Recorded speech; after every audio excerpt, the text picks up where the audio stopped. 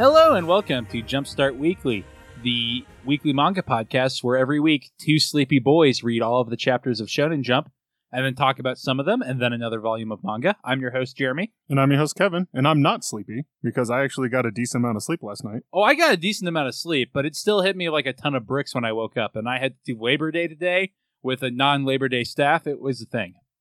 I'm very sleepy. But that doesn't matter because we're reading One Piece this week, which we should say since we forgot to tell everyone last week. Yeah, we were distracted by our guests. We were.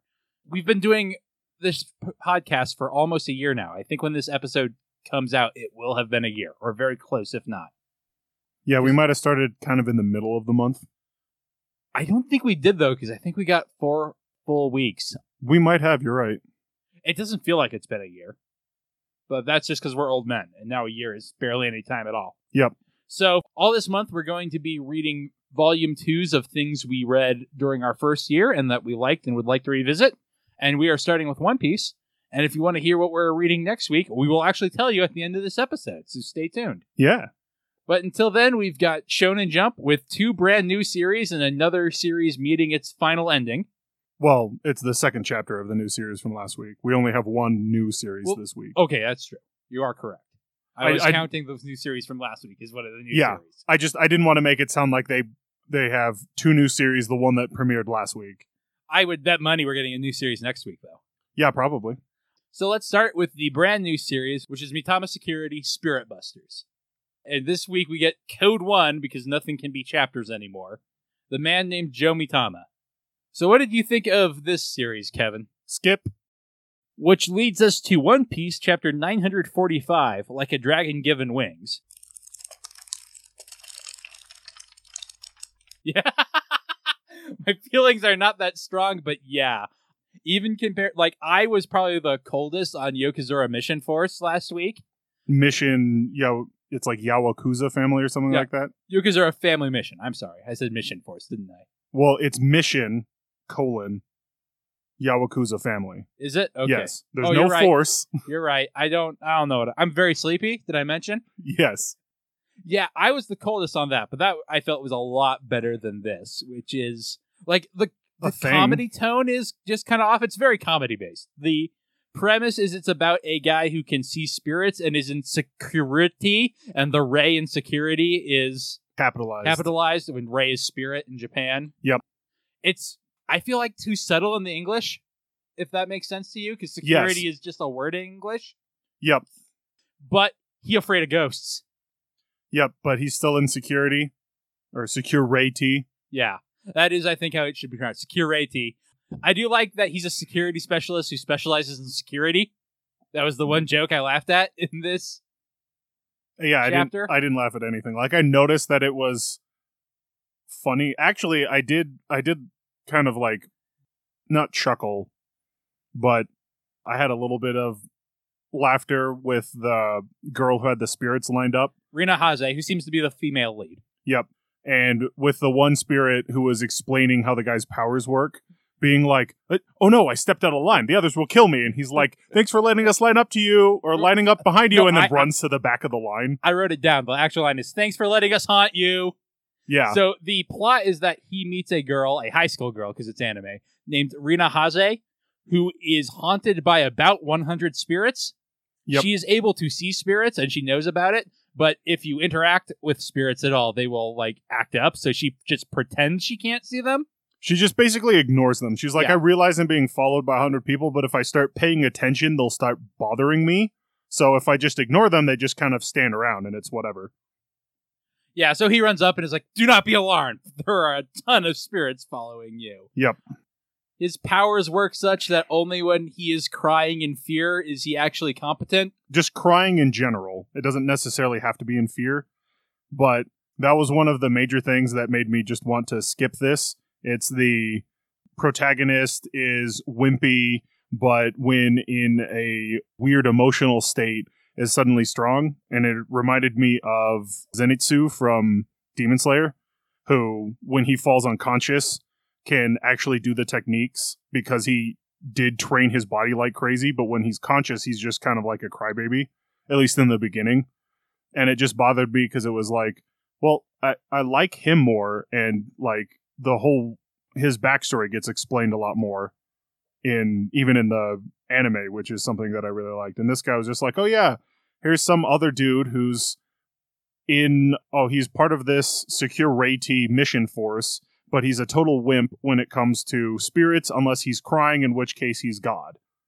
Yeah, it's not a great setup. I mean, obviously, as the series goes on, that will be challenged, but yeah, it's not great. Also, it's really mansplaining in this weird way, because Rita's like, hey, this was not a problem at all until you showed up. Yes. And he's like interjecting himself into this girl's life in a way that's kind of uncomfortable. Yeah, he's like, oh, I'm going to be living next door to help deal with the spirits. And she was like, it literally wasn't a problem until you showed up. Yeah.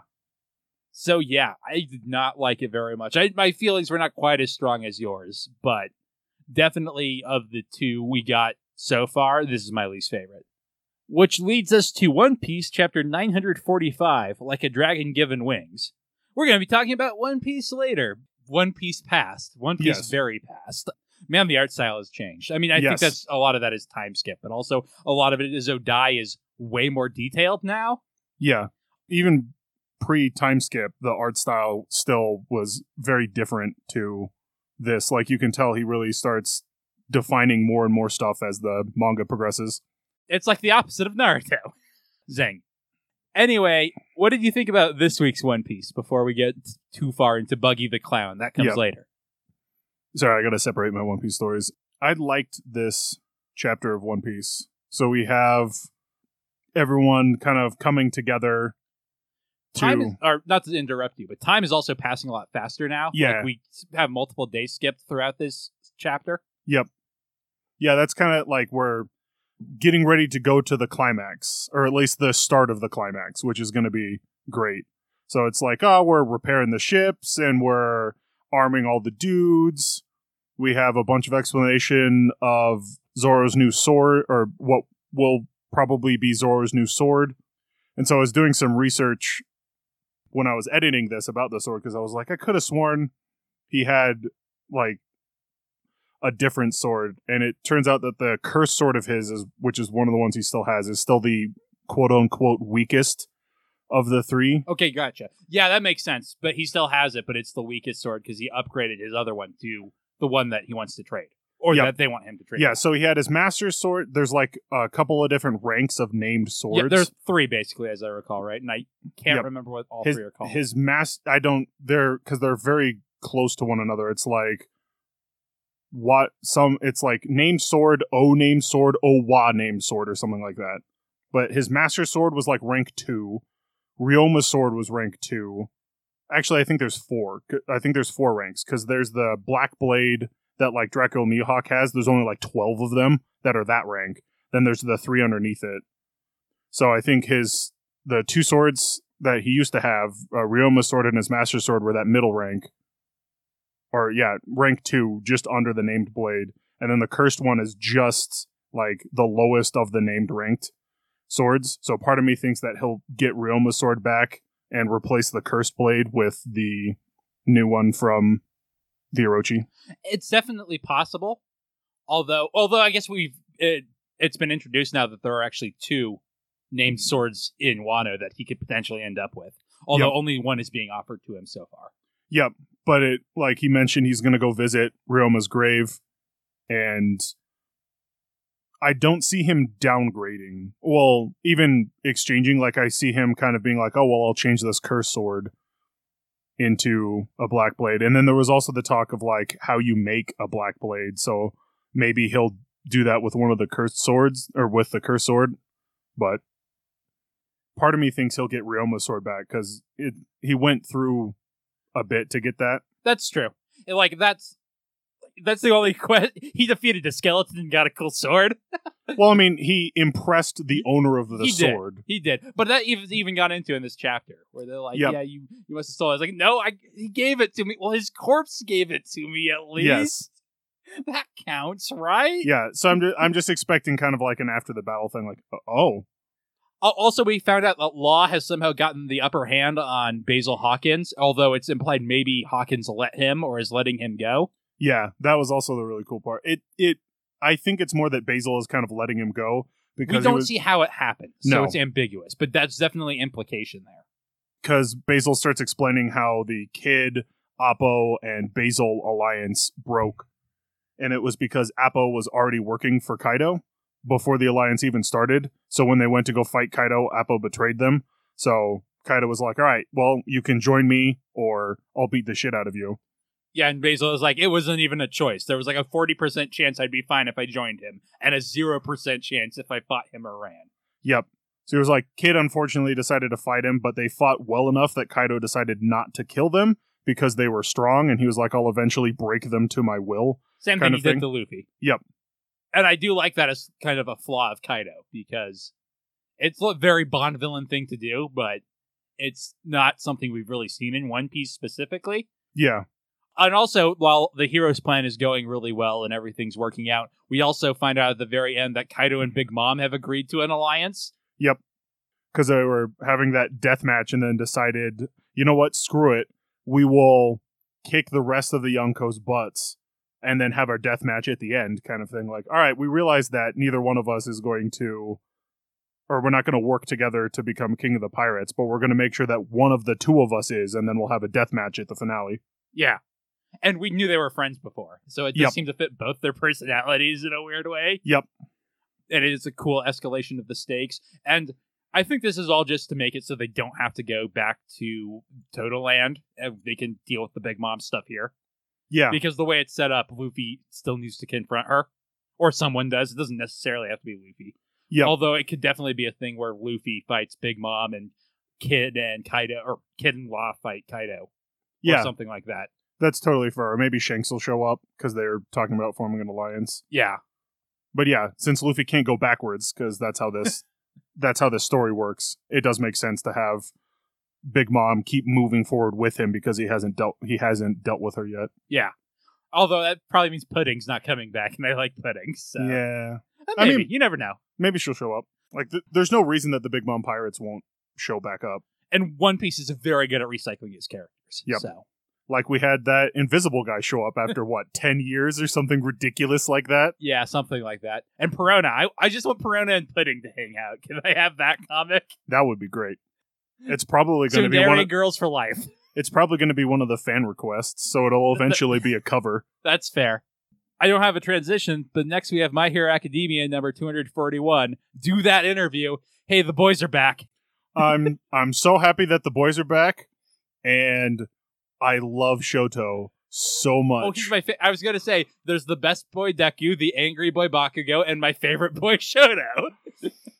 Just the I hope my gaze will kill ladies. Yeah, just the fact that Mount Lady is trying to teach him how to be a bit more aware of what he's doing. She's like, well, I mean, you talk pretty well, but like, you're not smiling all that much. So she's like, you'll be a real if you start smiling, you'll be a real lady killer.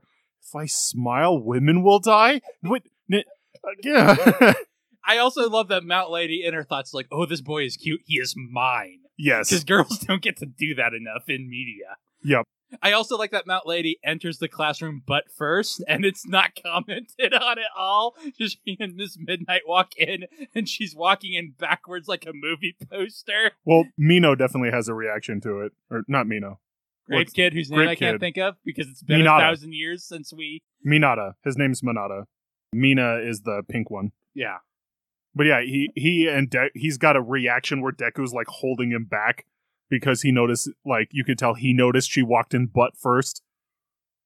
Anyway, Mount Lady shows up to be a guest lecturer about how to do interviews because Shoto and Bakugo have an interview about their team up from what feels like 1,000,000 years ago now. They already had an interview. They did, yes. But like Bakugo bumbled it and all his parts got cut. I actually really like that at the end it's revealed that Bakugo's actually pretty okay at interviews, but only when he's alone. It was the fact that he was with so he's basically spent the whole time, because they were like, oh, so you and Shoto are friends? And he's like, no. And Shoto's like, we spent a lot of time together. He's like, that is not friendship. Yeah. And so, like, that was the reason that his interview went bad, because when they're going through the mock interviews, Mount Lady has the comment of like, wow, you're actually not too bad by yourself. Like, and Shoto's off in the background like, I'm sorry, I was the reason that you got cut from that interview. I also like that Deku is just awful at it. Like, he turns weirdly 8-bit and shaky, and he's mumbling. I mean, yeah, of course he is, but also it's just hilarious that we get into that. And, like, it's basically just a comedy beat chapter to set up for the next arc. But super solid. Yeah, I was really like, my boys are back, and that's all I wanted. Yep. And Shota is one of my boys, by the way. Yes. Can they just be the main characters now? Just grab Oshiko, and it's just the 4 of them from now on. Well, I mean, Bakugo and Shoto need some kind of female lead. Or female partner. Yeah. Bakugo really doesn't. Shoto doesn't know how girls work. He thinks if he smiles, they will die. Yes. But that's why Yorozu's great for him. That's true. I do like... Look, that's a fine couple. I guess, yeah, she can come too. I told you the story. I'm pretty sure I told it on the podcast about just hearing radio ads of her, like, English voice actors being like, "Hey, I'm Momo from My Hero Academia. Come to this con." Like, super surreal. Just on the radio. I don't even listen to the radio, so it felt extra clandestine. Yep. I guess we won, and anime is just a thing now. Which brings us to Mission Yozakura Family, Mission 2, the Yozakura's Lifeline. Like I said, I was kind of, I don't want to say a grouch about the first chapter, but I'm definitely the person who liked it the least. Mm-hmm. I actually like this chapter a lot more. I think its tone was just more consistent. Yeah. Like, the first one, it's not that I was like, oh, this is super serious, and I'm supposed to take it super seriously, but it didn't read as a gag series to me, really. I think a lot of that was the problem with, so it was setting up, I forget the main character's name, but is setting up his troubled past so that the comedy beats later on work. Like, you realize he's been a huge downer, and his parents died, and he's been dealing with all this stuff, so that now that we're into the main thick of things, like, we were establishing where his character was, and so now the gags can be a lot funnier. Like, when the guy hands him chocolate, he's like, "Yeah, thanks," and the guy being like, "You've never talked to me before," and then he realized that he was talking to somebody and shut down.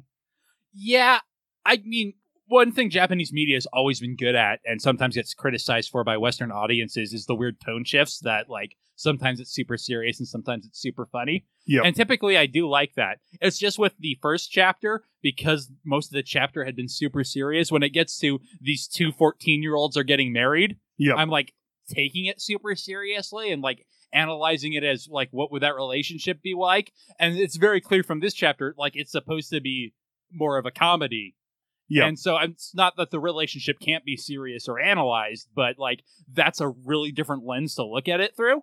Yeah, and like I said, I think the main reason for the problem wasn't just the tonal shift, it's that it was too much of his backstory. Like, they spent a bunch of time setting up his character, so that now they can kind of swap between, because even in this chapter, they still have some serious moments, and then they swap back and forth between the comedy. Yeah, but like I said, it just works a lot better. Like, this chapter overall, I felt just worked much better than the first one. Yeah, I really liked this chapter as well. I don't even know if I want to talk details. Like, we've got a bit more backstory. We find out that the female lead, whose name I should probably write down so I can reference it later, is the only person in her family who is normal, but that makes her the boss, because apparently only people without superpowers in their family can pass down those superpowers. It also explains that all the rest of them have superhuman abilities. Yeah. Because, like, the brother kind of seemed like he did, but some of the other people were, like... The girl with the hair, definitely. Oh, yeah, the superhumanly strong, yeah. But one was just Oscar the Grouch, and that could be superpowers or just a trash can. Yeah, it could just be a dude who was really good at gadgets. But yeah, it is nice to get shown that she is the head of the family, and the family protects her because she's the only one who can pass down the superhero gene, because it skips a generation. So, like, this is how our family's been doing it for generations. The head of the family births the new next family, or the rest of the family that are superhumans that then protect the head of the family. Yeah. So they all have to protect her, and they're like, and the brother is like, so as her husband, it'll be your job to do it too. Yeah. So we got to train you up. And, like, another thing I liked about this chapter is I feel the comedy just worked way, way better too. Yeah. Like, it's set up super well. Because he starts with being like, yeah, I tweeted out that you guys got married, and we see this Twitter's like, super bummed that my super cute sister got married. And then there's just a bunch of responses, one of which is like, you need to die, you sister-loving freak. Yep. I hope they're happy together. Yep. And then another guy who's like, I hope they explode ever after. Yep. And then the villain, like, that's the first mention of it, but like 3 or 4 pages later, we find out the villain of the week is a bomber addicted to social media. Yep. Which is, like, it's a super good introduction, and there are lots of good, like, Twitter jokes, basically, Yep. that actually really land. Yeah, it was definitely really funny. I like that they keep just hinting at the fact that there's, like, it's not even really a black web, because they're like, the main character is like, should you be posting on social media as a spy? It's like, yeah, it's fine. Yeah, I do like oh no, my bomb was sent back to me. Probably gonna burn and die. That's the last tweet in the No, chapter. It wasn't just probably gonna burn and die. He was like, I'm on fire now. This really hurts. That was pretty great. And I loved the explanation of, well, in the spy game, essentially, they're like friends and enemies change with whoever's paying you.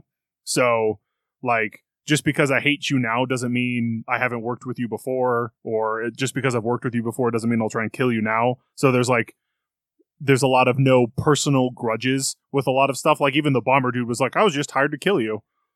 Yeah. Anyway, like I said, I thought it worked a lot better than the first chapter. Yep.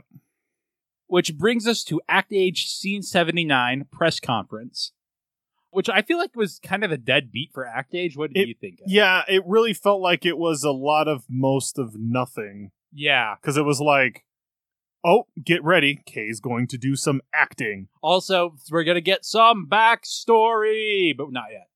Yep.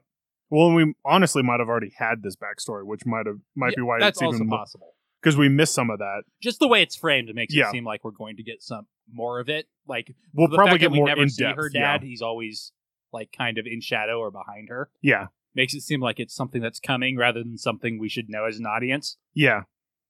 Although you definitely might be right. Well, we might be getting more backstory now, but we definitely probably should have known some of this. Yeah, we definitely should have got a hint, I feel like. Also, it's a weird flash forward, and I feel like it's going to flash forward and then flash back. So, like, the framing of it is strange. Yeah. So the characters are all dressed up, and, like, the director just looks very different the way she's dressed. Yep. Which makes her a little hard to figure out, oh, that's who it is. They do dialogue cues, so I think they're aware of it. But yeah, because she's dressed, her hair is put up and she's in a dress when normally she's been like in essentially hiking clothes with her hair down. So they, like you said, she was a little bit, I didn't recognize who it was at first until it was the speaking cues. I'm like, oh, okay, that's fine. Yeah, like you said though, there's just kind of most of nothing. There's some okay stuff in it, but it wasn't that bad, honestly. I feel like this week's Shonen Jump, we'll get this in the ranking, was very black and white, and there was a lot of stuff that I just didn't like, and then a lot of stuff I really loved. Yep. And this was the closest thing to a center, I think. Yeah. But it was definitely like on the downside of it. Yep. Anything else you want to say about Act Age? Not really. So that brings us to Demon Slayer chapter 172, A Weakling's Potential, which is a lot of the same, except for it had some of those good shonen emotions in it. Yep. So a lot of flashback stuff. The fight, again, it's Demon Slayer fight. It's good, but I like that we have super special. It wasn't super amazing, but I definitely like that the Upper Moon 1 released like 4 different moves in this, one after the other. So it was like really cool seeing the different moves he was going. So it seems like they're getting ready to beat him because it's like, all right, I got to show off all, the author probably like, I came up with all these cool moves for him. I got to show them all off. Whereas I found it kind of exhausting. And exhausting might be like too strong of a word because that sounds like I didn't want them. But I feel like back to back to back like that, it was just too many of those big splash pages, which are always good, but they lose effect when you're putting them back to back like that. Yep. Whereas what really worked was the emotional bit, and I wish I knew the character's name, but yeah, the scarred guy who eats demons. Yeah. Where he was like, oh, I'm too weak, I can't do anything, but then he flashes back to Tanjiro being like, yeah, when we fought the Upper Moon 6, it was because I was weak and got underestimated that I was ever able to do anything. Yep. And I really liked that. I also really liked the new head of the Demon Hunters when they were like, oh no, they seem to be struggling a little bit. Should we send another one of the Hashiras there? And him being like, no, the 4 of them will be, we need everyone else to go fight Muzan. The 4 of them will be able to do it. And I liked it wasn't kind of like, I'm sending them to their fate. It was more like, no, those guys will be fine. They can do it. Yeah. And like the ending bit where the scarred guy is like, oh, I wanted to save this sword I was going to eat for if I got hurt and needed to recover, but like, I have to go all in. Yep. Is a really good beat. Which brings us to the Promised Neverland chapter 148, I'm Coming. This was another kind of nothing. Yeah. It's an important beat. It is. Because basically, it's like everybody here now. Yep, but it was just that everybody here now beat. It was like, oh, hey, Sonya and Mukiji, or however you pronounce their names, are here, and Emma and Ray are here, and everyone's here in the capital, and they managed to get in before the bridges collapsed, and... It also adds the wrinkle that the main demon army is near the kids' base camp. Yeah. And maybe looking at for it, which means that Norman might have potentially told them where it was as a distraction. Like, I can see Norman kind of doing that. It's possible, but... It doesn't say that, but it sets up the possibility. It sets up the possibility, but it's more likely that they probably just got lucky because he spent a lot of time talking about how he specifically set false trails to lead somewhere else. That's true. And as much as Norman wants to kill all the demons, he doesn't actually want any of the kids to die. Like, that was the main reason for it. So I don't think he would purposely set them up. It might have just been an unlucky thing of like, oh, we sent a bunch of guys out here, but we also sent some out here kind of thing. Yeah, that could be. I'm just saying it's a potential threat that is set up. So, even if it's not Norman's doing. Yeah. But that's kind of all the chapter accomplishes. There's some decent emotional bits between Emma, Ray, Sonya, and Mujiki, but... I don't know if we're pronouncing those names right. I have no idea. But nothing, amazing. No, and then there's a little cliffhanger at the end of Gilda being like, wait, Emma, before you go. And then we don't get to see what she says. One more thing! Yes. Yeah. Well, listen, if Uncle was in the story, this would have been the best chapter ever. But he's not. If he brought Toru, it would have been the best chapter ever. Otherwise, you'd have to settle for, I don't know, second best. Yeah. Which brings us to Samurai 8, Chapter 16, Starbreaker. I don't want to say another chapter that was nothing, because I actually really like this. Yeah. But this is also a cleanup and setup chapter. Yeah. This is, if the series had been canceled, this could have been the final chapter in a lot of ways, with just some very minor dialogue tweaks. Yeah. But the big thing about this being a cleanup and setup is it is cleanup from the cliffhanger last time of, oh no, the moon's coming to crash into us. So there was at least tension in the last chapter and this is resolving it, as opposed to the other ones not. Yeah, there's definitely content here. It's wrapping stuff up. Definitely, of all the ones I'm saying that about, Samurai 8 was my favorite. Yeah. But I'm just observing the trend now, since we've set it up. Yeah. That, this is very much an interstitial chapter. It's connecting this story with the next one. Yep. And there was some good stuff in it, but there's stuff about how when a princess prays, it makes her samurai stronger, and that's something I like in concept, but it can kind of relegate Anne to just sitting in the back, potentially. And I don't like that, necessarily. Well, I think she's going to be nearby, but, she doesn't wear armor or anything, so it wouldn't make sense for her to be on the front line, specifically. I mean, and I agree with you, but, one of the reasons One Piece is better than Dragon Ball is that Nami and Usopp get to do things even though they're not the fighters, right? Yeah. And I saw potential in this to be better than Naruto in that way, which really mishandled its female cast in a lot of ways. But this is, potentially a way Anne could just, could be, in air quotes, contributing by just praying. And, I'm not saying it will be. It's just, it's something set up that I'm I don't love this. Honestly, the way I see it, because the one other main princess that we've seen was at the helm of the ship that they were flying. So maybe that will kind of be the thing of, she doesn't have physical strength, so she's, piloting their new cool ship.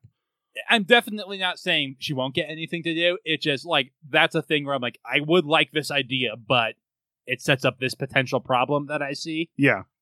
But basically, it's just Hachimaru doing the Atmos thing at the moon, because in his cat body, his master isn't strong enough to destroy the moon with it. Yep. So he's just I got to teach you how to do it. You have courage, you have a princess that believes in you, you have everything you need. Yeah, you have the 3 pieces of a samurai.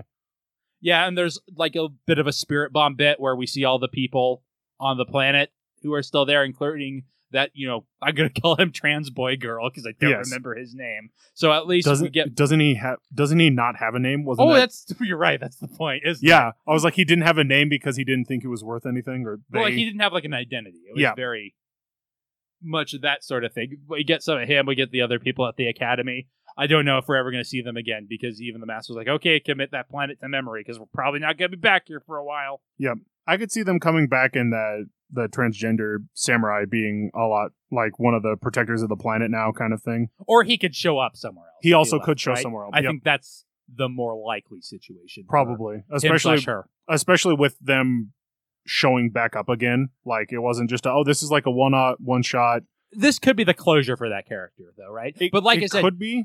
In another world, this could be the closure on the series also. Because it ends with them, like, in the ship, like, heading off to new adventures. Yep. And the series is doing well. I really like it, so I'm glad it's continuing. But in another world, you could have the end there. And it feels a little odd, but it's the way I expect One Piece to end, for example. So it's kind of the way Food Wars ends. Spoilers. Yeah.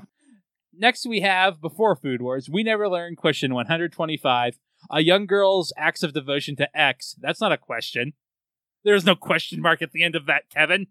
There isn't usually a question mark at the end of it. I feel like usually they are questions, though. They usually are questions, yeah. It's a Little Sister episode. Yep. Do we ever get these? We haven't since I started reading it.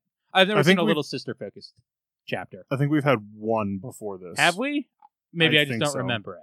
No, not us. Like the manga series. Okay, so because you've missed. Yeah, there's a large chunk of the series I am not familiar with. Oh yeah, I think we've had at least one where it was focused on the sister. Anyway, it's just a cute story about his sister. Somehow she gets trapped in cram school with him, and she yells at the fourth wall about how this happened. Yep. I mean, it's cute. We never learn stuff. I don't know if I have anything else to really say about it. Yep. I liked that she went to the cram school with all of her cooking utensils. Because when she gets trapped in the cram study room and these two people are talking next to Yugia, and he's starting to look a little flustered about it, like he's being distracted by them. And so she throws a ladle, then embeds it in the wood of the table, and she's holding a bunch of the other cooking utensils Wolverine style, like in between her fingers, being like, nobody will disturb my brother studying. And then you can just see a little speech of the teacher in the background. Can we just get back to the lesson now? It's pretty good. Yeah, it was cute. Yeah. So now it's time for Food Wars. The final chapter, Le Futur, which I believe it means the finale, but I'm not 100% sure on that. I don't speak French. I don't either. Le Dessert, what does that mean? I understand that one. This could kind of almost have been the only epilogue chapter, right? It could have. Other than the stuff with Saiba. Other than the stuff with Saiba. Like, this would feel like a giant jump if you hadn't read the last chapter for him, but everybody else. Yep. Because we just see, like, a montage of everybody's like, this is what they doing. Yeah, but there's also there's still a bit of a tie-in with Junichiro and Soma's mom. That's true, but I feel like that stuff plays fine even if you haven't read that. But I guess you need to know, hey, that's Yukihira's mom, right?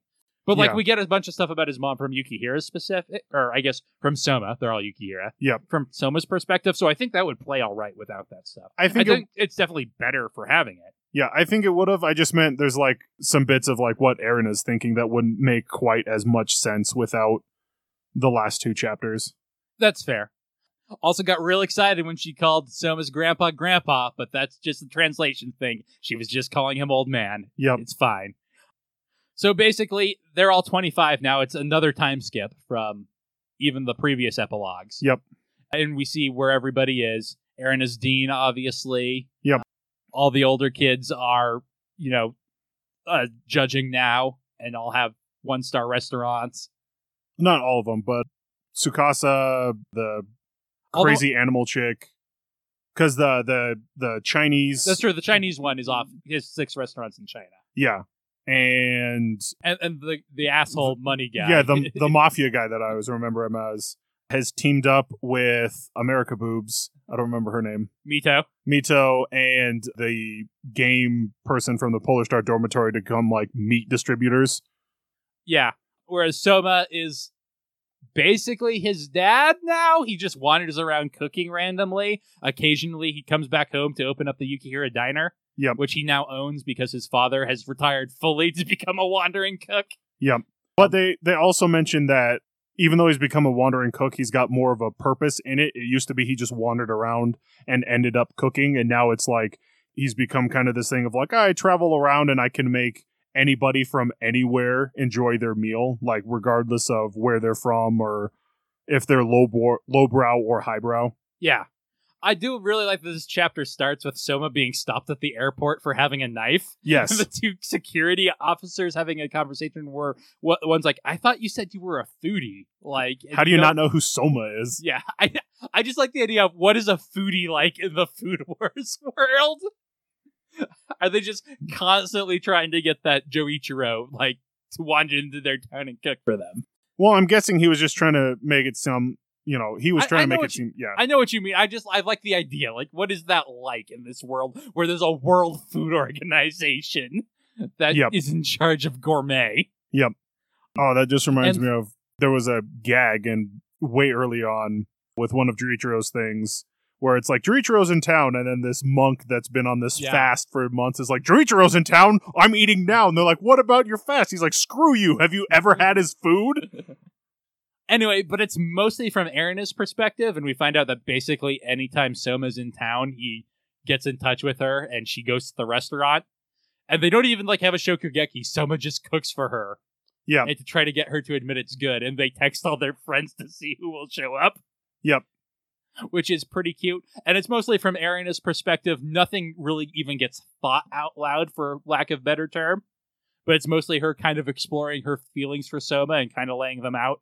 Again, nothing is said. It's a very open-ended ending. It is. It's also very clear, at least where she is. Yeah, it's heavily implied because she's like, I keep finding myself, as much as I get frustrated by him, I keep finding myself super happy that he's showing up and, like, wanting it to be the time where he's in town kind of thing. Yeah, and from Soma's perspective, he's like, yeah, my dad always said, like, the key is to find the person you want to cook something great for. That's how you become the best an chef amazing ever. cook. Yep. And, like, my rivalry with my dad actually started because I wanted to cook something good for my mom.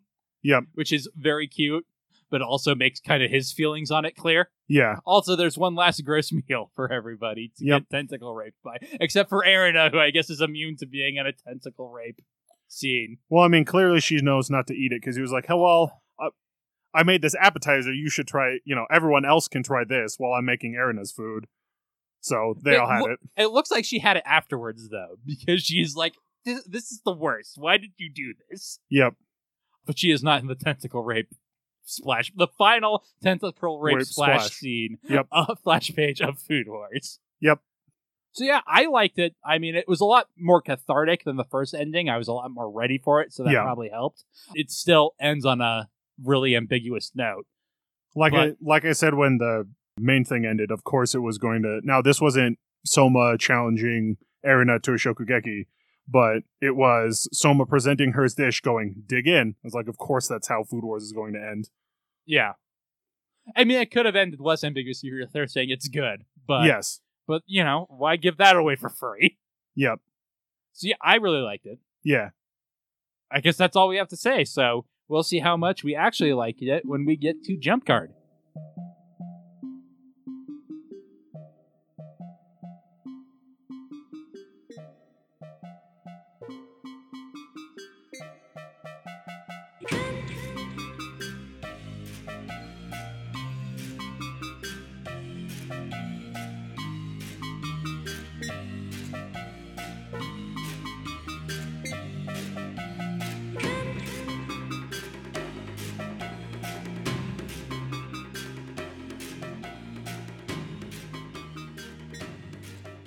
Jump Card is the segment where we rank all the chapters, not just the ones we talk about, from worst up to best, and there were 20 this week.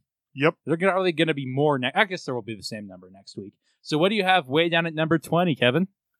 So I have Mitama Security at number 20. That bad. Like I said in the start, skip. Everything about it bothered me. Not everything, but it bothered me enough that I'm like, I don't want to read it. I definitely see where you're coming from. It had one good joke, though. And like I said, I felt like a lot of stuff this week was just not very good. So one good joke actually put it above quite a few things on my list. At the very bottom, I have Beast Children, because I felt like the art was not muddy, but the action was really hard to follow. It's actual rugby, but I had a real hard time figuring out what was going on. I got the gist of the chapter, but the moment-to-moment wasn't exciting. Very similar to our normal Haikyuu problems. Yeah, I see what you're saying. So my number 19 was Tokyo Shinobi, because I guess that was a chapter of manga.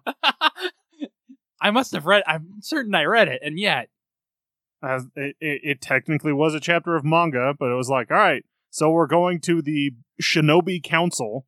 The Shinobi Convention. Yes, that's right, the Shinobi Convention. Because we have to, because we're a new squad. So it's like, all right, you're all new squads are rank D. By the by, the one that Jin beat up was rank A. That doesn't make any sense. It was 2 dudes. I mean, maybe there were more dudes, but... Also, like, the rank... Like, there's just no stakes to the ranking, right? Yeah. I'm remembering Naruto, where Genin, Shonin, and Jonin are just made-up words, but they sound so important. And, like, when they're like, oh, this mission is actually for Jonin rank ninja, it feels like such a huge raising of stakes. Yeah, and it's because they kind of make this separation versus it was like, oh, there's like hundreds of different factors that determine what ranking your squad is. It's like, well, it was a lot easier in Naruto when it was like, when you're strong enough, you're now a Chunin.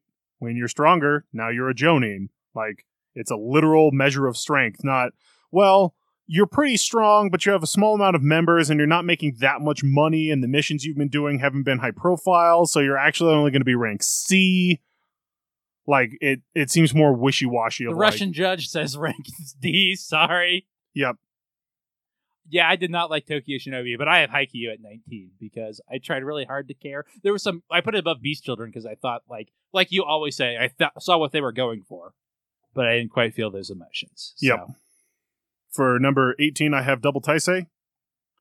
And the main reason for it is, so this guy was going to kill him with shogi, and he was super angry. Only it turns out he's actually not super angry. He's actually depressed. We learned from Act Age that sadness and anger are the same emotion, Kevin. Like, it was honestly the swap of that, of like, I'm super angry and out of control, only no, wait, I'm actually in control. Hey, Kevin, did you see Fast and the Furious 3? Because if you're not out of control, you're not in control. That makes a lot more sense than this does.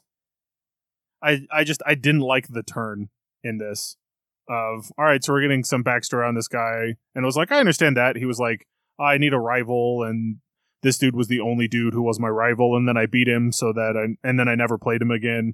And part of me was like, do you not understand what a rival is? Like, just because you beat him once doesn't mean that he's suddenly no longer worthy of your respect. Yeah, I mean, we got background at all, so I put Double Taisei a little higher too. I have Tokyo Shinobi at 18 for a lot of the same reasons you do. Also, I found some of the jokes in Double Taisei to work really well. Like, he makes a move and shatters the board, and like, we need a new board now. And they do like a metaphorical callback to that at the end, which I also thought worked, but Double Taisei is not super high for me either. I was just, like I said, the turn bothered me. So my number 17 was Beast Children, because like you said, it was very muddy. And I'm not a big sports fan, so I just didn't really care about this. It's like, all right, they got the first point, and the little guy's rival, because I'm not going to bother learning anyone's names, is like, oh, well, he grew 10 centimeters, so my mental image of him was wrong. What? Yeah, like, sure. It's not like he grew 10 centimeters in the last 5 minutes.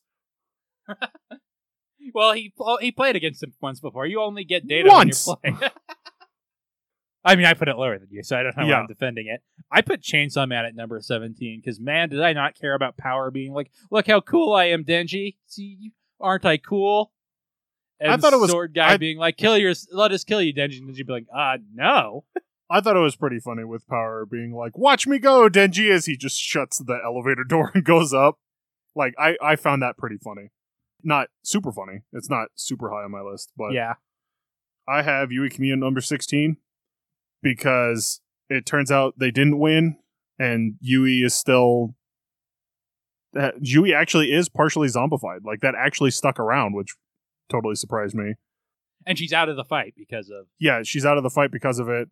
And I kind of like the turn at the end where Kito's going to play a duet with this chick in order to defeat her. And I also love that there's just a giant pipe organ on the... I put it quite a bit higher than you. But, like, the pipe organ turn, it would have been better if that had been set up before, obviously. But also as a reveal, like, it fits in this universe that they have this ridiculous school. It does seem like Kito should have thought of that earlier, but I guess as soon as it's relevant, he does think of it. So. Yeah, and that's a lot of the reason why I'm not a huge fan of Yui Kamio is this seems like a flying by the seat of my pants kind of deal, where it's like, all right, and now we're going to jump back on the ridiculousness. I thought we were being serious, and it isn't just a weird tonal shift. I mean, it is a weird tonal shift, but I feel like it's not done well. I will agree with you there. Like, I talk about it's weird how we segue from harem anime into serious shonen and back. But, yeah. I was talking earlier about Anne maybe not fitting in the way that Usopp and Nami do, and Kito does fit into this story. Or at least they're finding ways for him and Ebi to be important to the story, and I appreciate that. He at least has that. Although, honestly, Ebi is the person who doesn't really fit in, because it's like, she's got magical hair tying powers. You can't tie a pipe organ. Oh. Well, I guess I can't do anything then. All right. Like, I feel like most of the time she's unconscious, sick, somewhere else, or doesn't have any chains. Like, she tied up Yui twice in the beginning, and then she hasn't done anything. She's just there. That's probably true. My turn for what I have at number 16, which is Double Taisei. It's not great. I talked about why I like it more than you, but definitely didn't like this half. Yep. I have Haikyuu at number 15. I did kind of like the emotional bit a little bit, which is why it's higher than some of these other ones. I liked I'm going to be the greatest decoy, and it's like the star players always become the greatest decoy. Like, you don't care about somebody who can't make the shot, but because I'm such a big star, you have to focus on me.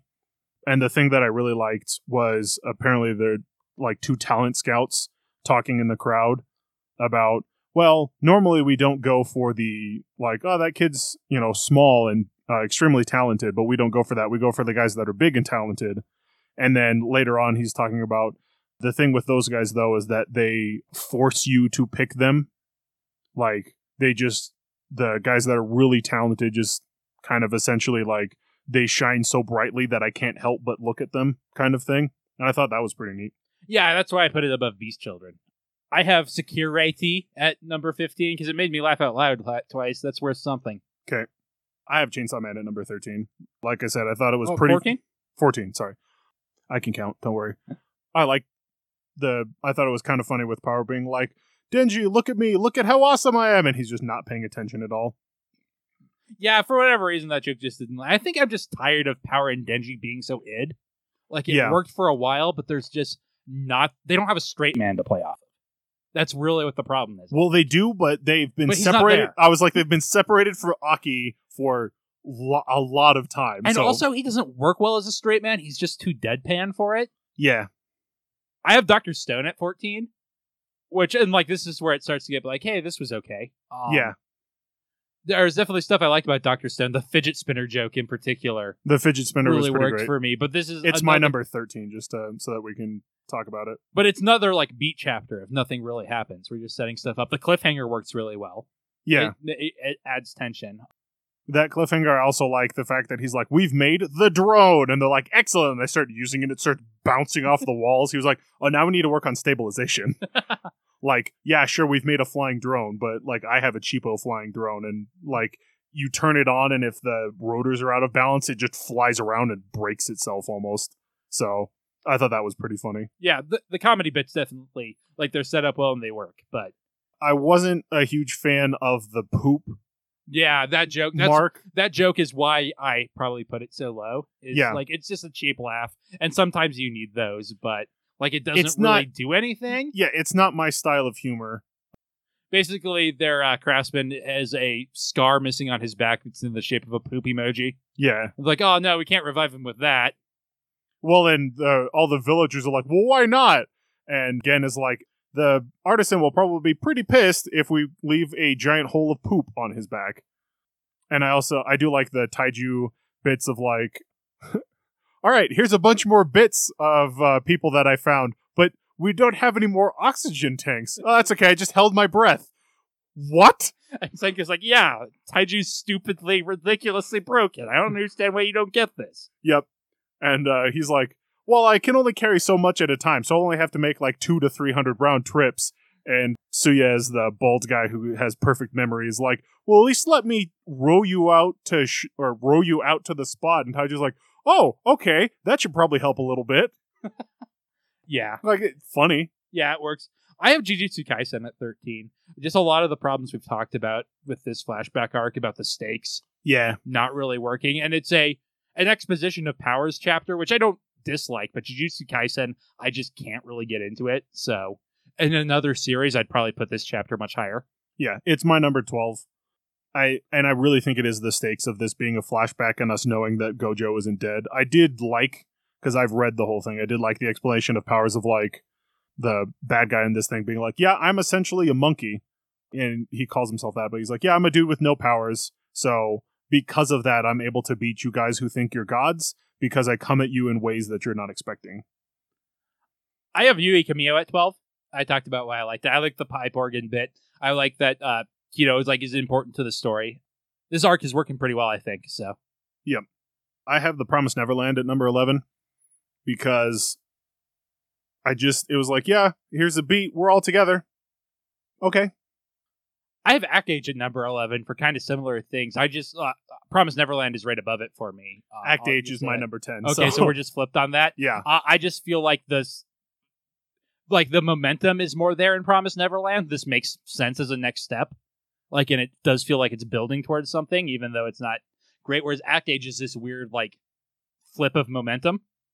Yeah. I liked some of the little bits of comedy in Act Age with Kei's new friends being like, wow, I can't believe there's so many people here. Well, yeah, this is a normal press conference for a play. What? There's no way this is normal. And all that stuff. So that's why it went at number 10, just above Promised Neverland, because it was like we talked about that beat chapter of just kind of like, yep, here's this like beat that has to be there, but nothing really happens in it. Yep. What do you have at number 9? At number 9, I have Hell's Paradise.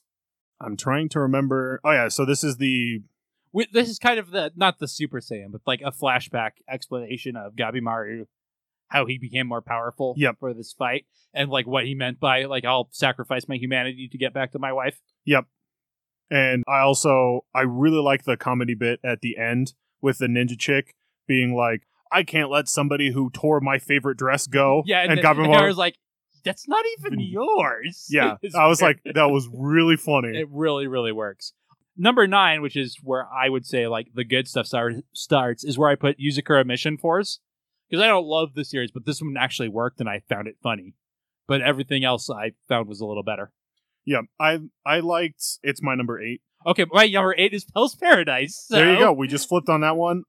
I am not quite at the Zach level of this is my kind of dumb, but this is my kind of dumb. Yeah. It's not the top of my list kind of dumb, but Mission is definitely one of those things where I was like, I could see myself really liking this. Because when I said I got huge Agami Ka Kill vibes, I really liked Agami Ka Kill. Like, I like the weird, dysfunctional, superpower family dynamic that's going to be going on. And I'm like, this will be probably pretty cool. Because it's interesting seeing a superhero family that's dysfunctional as opposed to... So it's like all these people with superhuman powers that still fall into the same traps that normal families do. Yeah, and if he's as good at setting up comedy in future chapters as he was in this one, yeah, it'll at least always be funny in the way that we never learn is always funny. Yep. Which is enough for me. Yep. So my number 7 was Black Clover. I really liked this Black Clover bit just with the kind of everyone getting... So all of the Black Bulls getting together to bail Asta out of the... Essentially this judgment call of he's being set up as the scapegoat kind of thing for the entire debacle. Yeah, spoilers for me. I put Black Clover very, very high this week. In contrast to last week, where I thought that guy was being way too mustache twirly.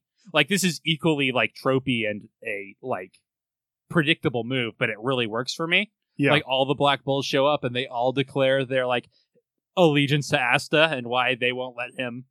Yep. Except for Noelle, because she can't do feelings, but even she at least has a hand wavy, this is why I'm going to say I'm here. Yeah. Well, and like she kind of gives she gives the surface reason for why she's here. And she's like, and there's no deeper meaning. Got it? Yeah, exactly. Which is exactly Noelle. Like, yeah. I really liked, it took me a second to like link which characters characters it were took which. me, I think, longer because I don't really know You them don't as really well. know them. But I have at least read their introductions. Yes. So. But that was also one of the things that I actually kind of liked it, how that worked. Yeah, is- because you get extreme close-ups of them, so it's pretty hard to tell Yeah. which is which. Like, Yami is very obvious. Yami's, well, because it's his face, Yeah. too. And the sexy witch is pretty easy because it's her bust. But some of the other ones, it's like, oh, you see, like, their leg or, like, some of Magna's hair. They're going to Voltron. The Black Bulls are going to Voltron. Well, I mean, the Black Bulls have Voltron. I know they do. That one was the hardest one for me to figure out who was talking, was the guy who controls the Black Bull's hideout as his magic. I was like, which one of the ones is that? Oh, yeah, it's the newest one. So, I did really like this Black Clover, and that's where it ended up. I have One Piece at number 7. I actually really liked One Piece this week, but it was about moving pieces. It's moving them forward, which is exciting. And I really like that cliffhanger. Yep. But kind of nothing ended up happening. I guess law escaping is an important bit, but a lot of it is just building momentum. Yeah, I liked the building momentum, and I liked the sword talk with Zoro. And Yeah. I did like the Basil Hawkins explaining stuff. Yeah, And- that was good. And like Appo showing up. Like, Appo showing up, a bunch of other people showing up for this big celebration. The Kaido Big Mom team up reveal was pretty nice. Yeah, it definitely got me excited to read the next chapter, Yeah. but I don't know how excited I was about this chapter. Gotcha. Just because we talk about it with My Hero Academia a lot, this is going to make an awful episode of the One Piece anime. Oh, just God. because nothing happens, and they will stretch it out the entire episode. Yeah. Specifically just the anime. Yes. I was like in the volume it'll read just fine. It's the One Piece anime is basically the opposite of the My Hero Academia anime. Yep. So for number 6, I had We Never Learn. I just thought this was a really cute little sister chapter. And I liked the emotional bit at the end where it was like Yugia filled the hole that her father did. And Yeah. then she, like, one of the reasons she's so attached to him is she has that little girl, well, we can marry when we grow up kind I of did thing. like that bit where he's like, "Yeah, I'll play with you." Well, until you find a husband, because then it would be awkward. She's like, "I could just marry you, big brother." And he's like, stop joking. We're not kids anymore. Yep. She's like, "Oh." Well, she doesn't go, aw. She gets mad and starts, like, all right, you okay if I go faster? And starts thrashing him. Yeah. What do you have at number 6? I have Demon Slayer at number 6 because it's got those good shonen emotional bits, Yeah, I have That's Demon the Slayer at number 5. but I didn't super love it. So that's why I have We Never Learn at number 5. Man, we just kept flipping on these things. Yeah. Because I don't know. Maybe I have a little sister thing. You heard me talk about the last Yes. Sayuki a lot. The fact that I don't have a sister of any sort Yeah, you makes just my feelings very different from someone who might when Yeah. it comes to those sorts of relationships. you do have a little sister complex. I don't have a little sister though, so I don't think that's accurate. I have a little sister complex. Yes, that there might you go. be accurate. What do you have at number death? It's 4. It's death in Japanese. Okay. I have One Piece at number 4. Like I said, I did like this chapter of One Piece. I have Samurai 8 at number 4. I talked about how it is kind of a transition-y chapter and how it had some stuff I didn't like, but the almost spirit bomb moment with everybody on the planet, like watching them, it was really good. Yep. And like the growth that it really showcases the growth Hachimaru's had over this arc. Yep. Which is really cool. Yeah, it's Samurai was my number 3. I really liked the splash page of the Atmos thing, like that giant tornado of the atmosphere leaking the planet. And then I liked the joke where Daruma was like, I'm going to show you the true form of Hachimaru. And then he comes out after it and he's this skinny little toothpick because he expended too much energy. So she's like, well, I'll start making some food. But she Yeah. had that kind of like back her mind realization, that's the true form of Hachimaru. And I'm like, I'm pretty sure that's not what Daruma meant. I have My Hero Academia at number 3. I was really expecting it to make number 1, so I was surprised when I put some stuff above it. My boys are back and I love them. It's my number 2 because, like I said, Shoto being completely oblivious to how women work was just glorious. Such a good joke. It's delivered so well. Well, and it's not just one either. He's got like a bunch where she's like, "Oh, you should like smile more," and he's like, "No, that's fine." And just the my smile will kill women. It's so good. What do you have at number 2? I have Black Clover at number 2. Like I said, it's just shonen as hell and it got me. Yep. So we have Food Wars at number 1. Yep. It's hard to say how objective I'm being about that. I really did like the Erina stuff. Erina's my favorite character, and a lot of it's from her point of view. And I really like the stuff from Soma's point of view. And I really think it is because it's the end. It was like, I really liked this ending. I liked the kind of open-ended, this has a feel of the, 90s movie where all the characters have like a little text on what they're doing now kind of thing. And I was like, I really liked that. Yeah. It was nice. It was the epilogue I kind of wanted. The only problem with it is I wish Food Wars wasn't ending, but I'm a lot more ready for it to end now than I was when it ended when it ended the first time. Yeah, I don't know that I have anything else to say about it. I liked it a lot. I think we talked about it plenty when we discussed the chapter. Yeah. So that does it for Shonen Jump this week. Join us after the break when we will talk about One Piece Volume 2.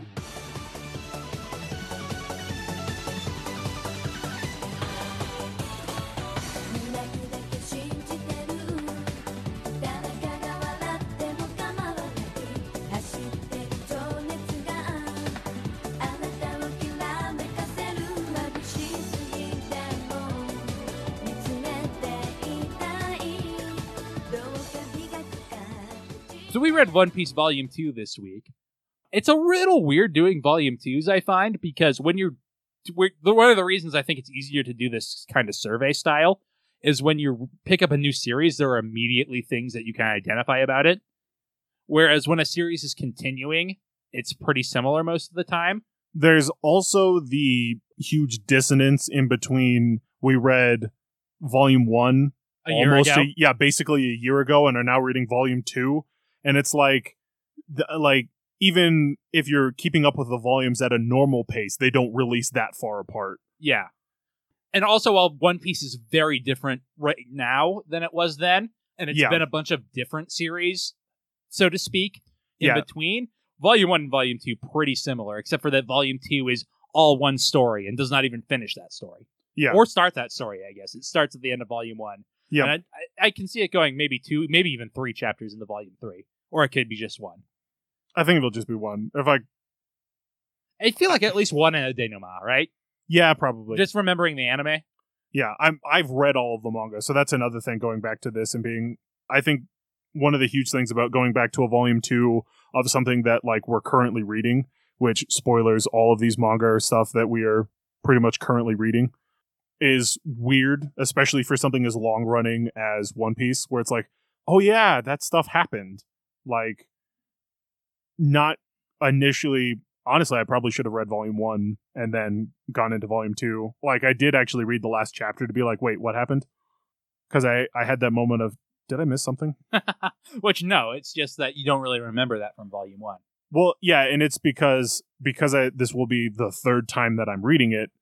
It was just one of those, oh yeah, that is what happened. Like, there's just so much One Piece knowledge in my head that bits and pieces of it kind of, like, I forget them. Other bits fuse together. It's like, oh yeah, those guys, they were a thing. Yeah, I forgot how evil Buggy was in his first appearance, because I did not. That did not surprise me at all. Like, it wasn't like a surprise, but it was just like, oh yeah, because he's like a Team Rocket villain now. Yeah, and there's nothing wrong with that.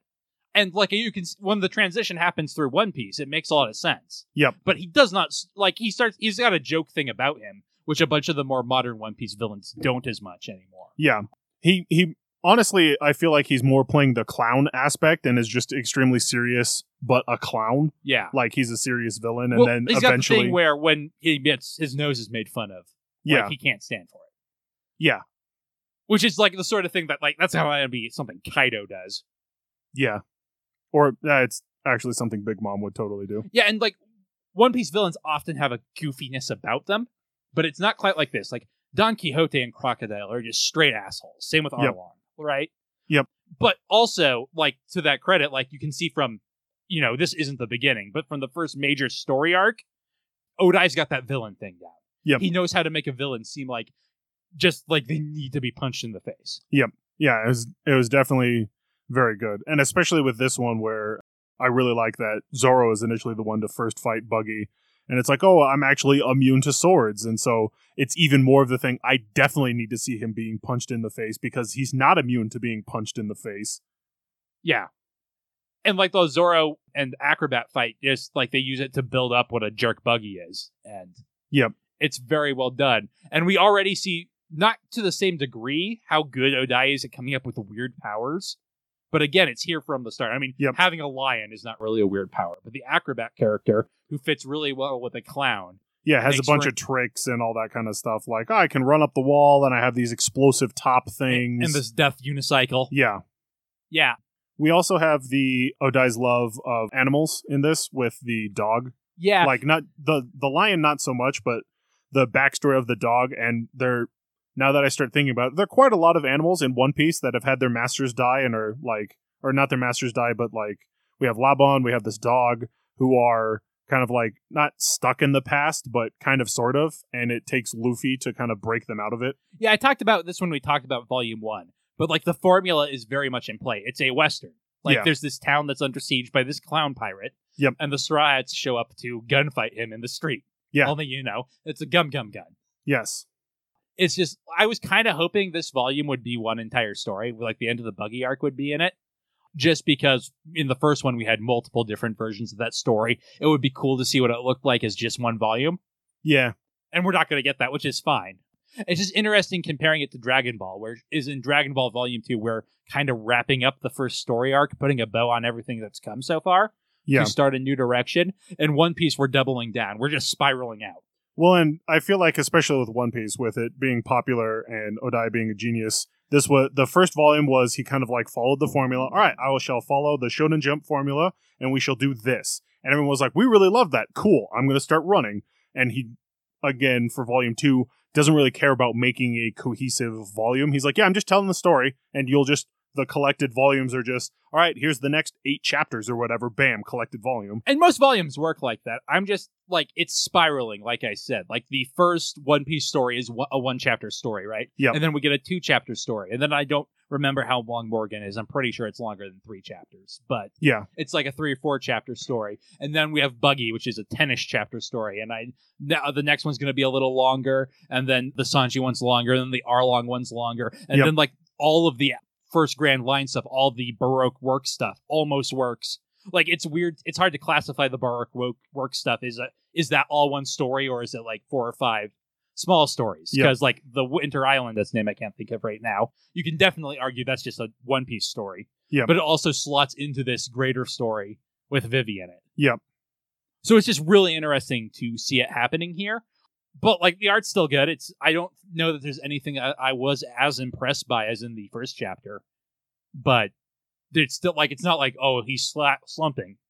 It's just like there wasn't anything that was quite as flourishy, I don't think. No panel super sticks out to me the way a couple did in the first volume of One Piece. Yeah.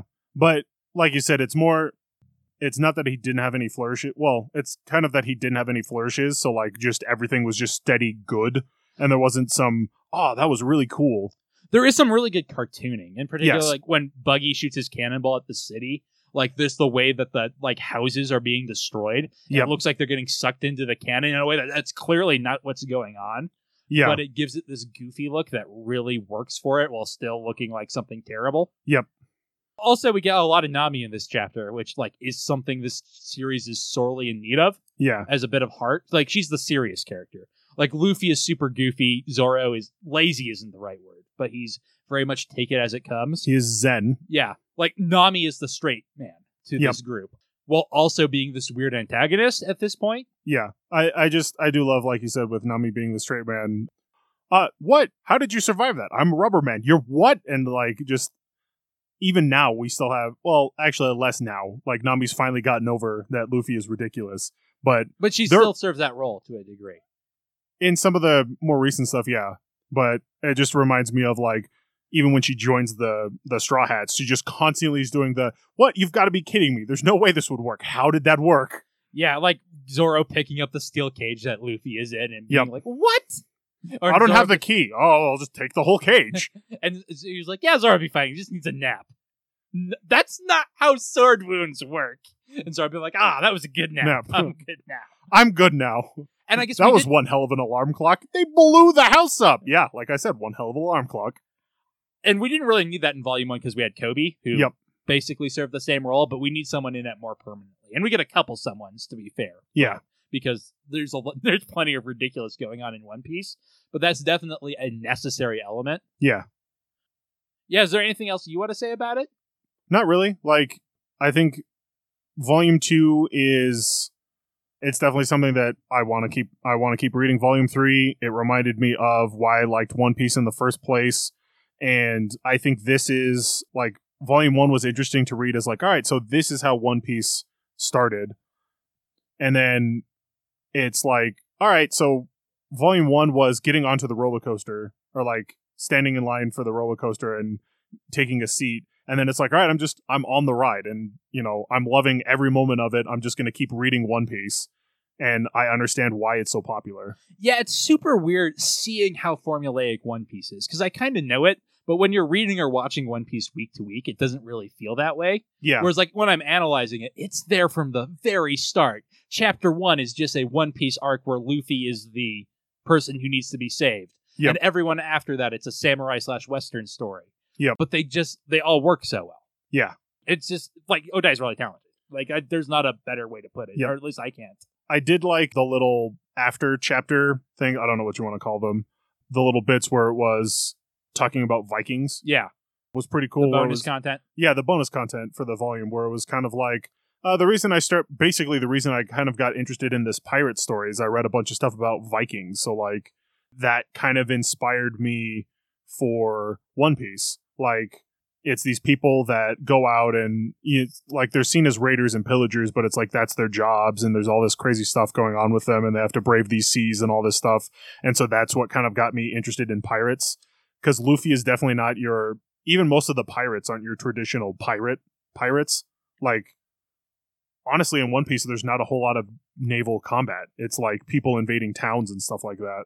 Yeah, there's a lot more, like, it's Viking-like. Yeah, there's a lot more pillaging towns and stuff like that, and there's much less commandeering ships at sea and taking prisoners and doing that kind of stuff. So it is a lot more Viking-like than pirates, but it was probably like pirates just probably played better. Yeah.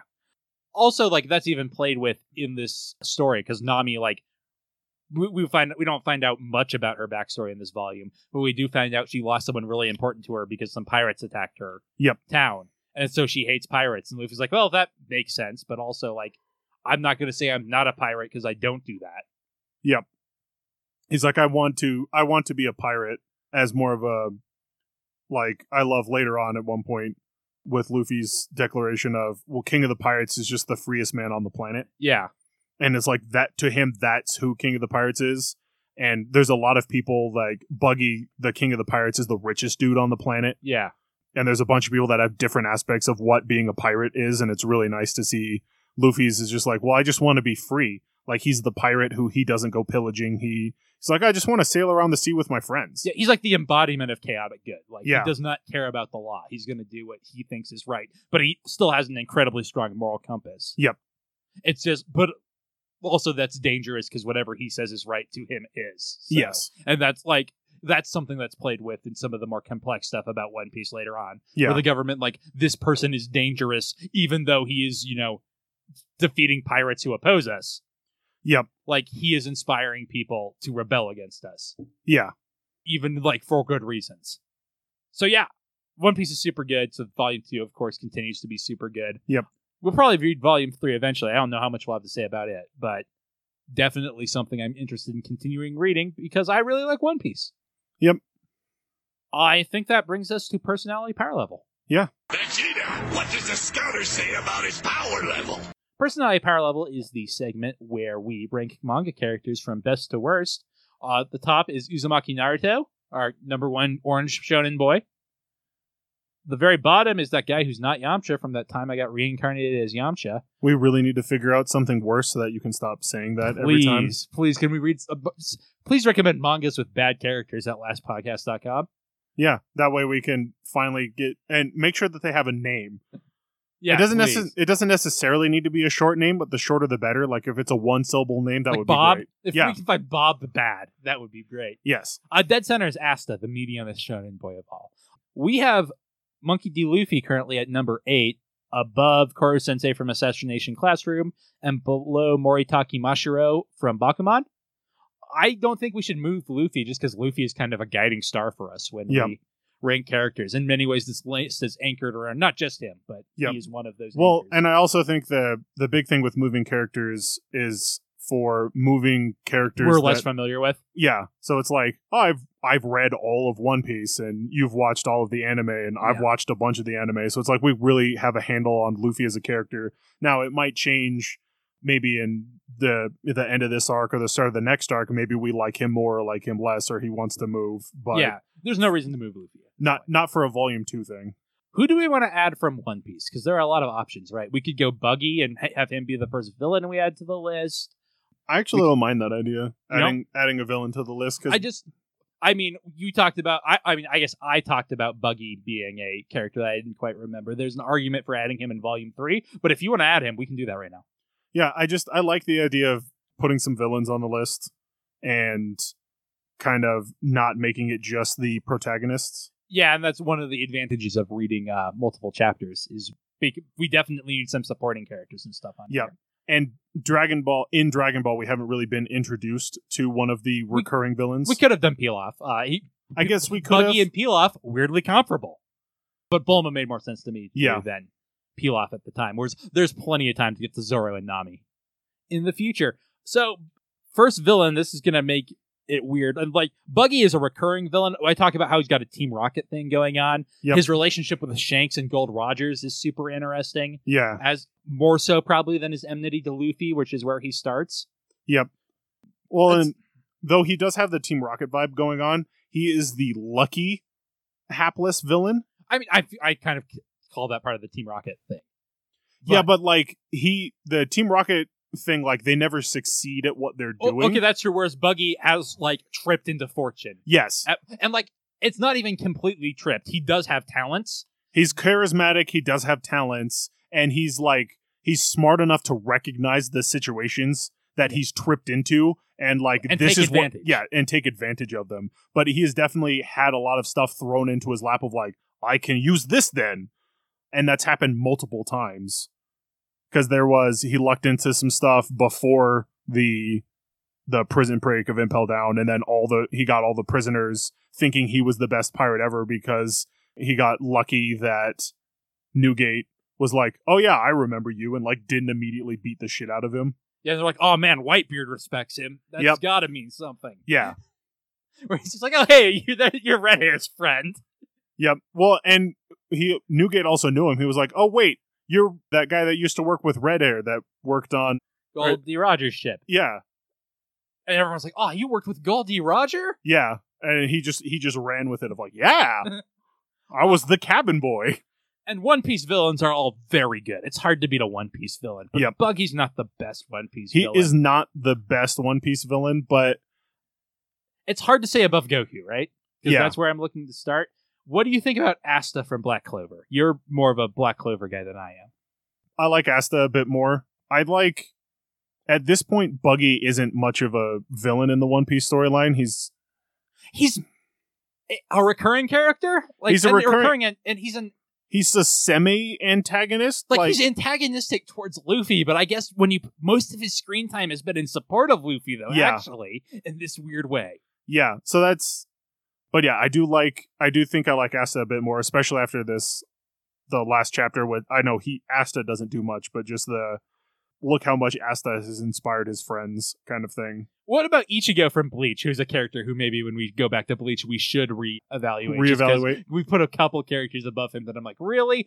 One of them I think you argued above him, and one I think I argued above him. But I'm looking at both of them, and I feel like Buggy goes above them and below Ichigo, which is impossible currently. How do you think he compares to Ichigo? I think I like him a bit more than Ichigo, honestly. I don't know.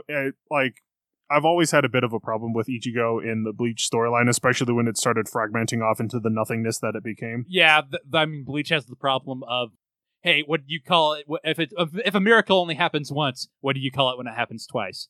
Not Bleach. Yeah. Yeah, it was more of, it's got that like sitcom problem where it's like, you could have ended it in like a good spot. Yeah. And then you kept going, and it didn't make any sense. right above him, we have Kamen Rider. I think Buggy's better than Kamen Rider. Yeah. Right above that, we have Maka from Soul Eater. I definitely think he's better than Maka, but yeah, Maka's there because of you. And right above there, we have Red from Pokemon Adventures. I could maybe see Buggy above Red. My gut says below, but like Buggy's pretty fun. Yeah. That said, if Red showed up in One Piece, I would be like, yeah, you and Luffy need to hang out. Yeah, I'd be fine with whatever your gut says on that. Because, like, I don't know much about Red. I think, like, Buggy has more staying power. I want to put Red above, but I think Buggy probably goes above. So, Buggy the Clown will go at number 22, below Asta, and above Red. So, Kevin, what are we going to read next week? What do you want to revisit? So, I want to revisit. Now, this won't have been a year since we've read it. It will actually only been like a month. But I want to revisit One Punch Man Volume 2. One Punch Man is still one of my favorite comics that I'm reading currently. It's not, well, it is on the Shonen Jump app, but I am reading the releases as they're launched at whatever, I don't know what magazine it's being published in, but I'm reading them as they're released there and not as they're being released at the Shonen Jump app. So that one's 6 chapters behind, or it might be more. Actually, I think it's a lot more. So it's behind, but it's something that I really enjoy, and we're going to get introduced to more of the secondary characters, which are really what I think make One Punch Man great. Is like Saitama's funny, and the thing that makes me like that manga is everyone else interacting with Saitama as this like thing that exists in their world, and not so much Saitama himself. Like, there are obviously times where I like him, but I think it's really the secondary characters that make that manga great. All right, so next week we're reading One Punch Man Volume 2. Until then, our opening theme is Fighting Against One's Will by Midair Machine. Our closing theme is A Psychic Fistfight by Tom W. Emmerich. Other music on the show is by Spectacular Sound Productions, and our album art is by Kate Wind on DeviantArt. www.lastpodcast.com is our website, where you can find my other podcasts or our Discord server. If you want to suggest a manga with a bad character we can rate, our Discord is probably the easiest way to do that. Is there anything you'd like to plug, Kevin? Not this week. See you next week, guys.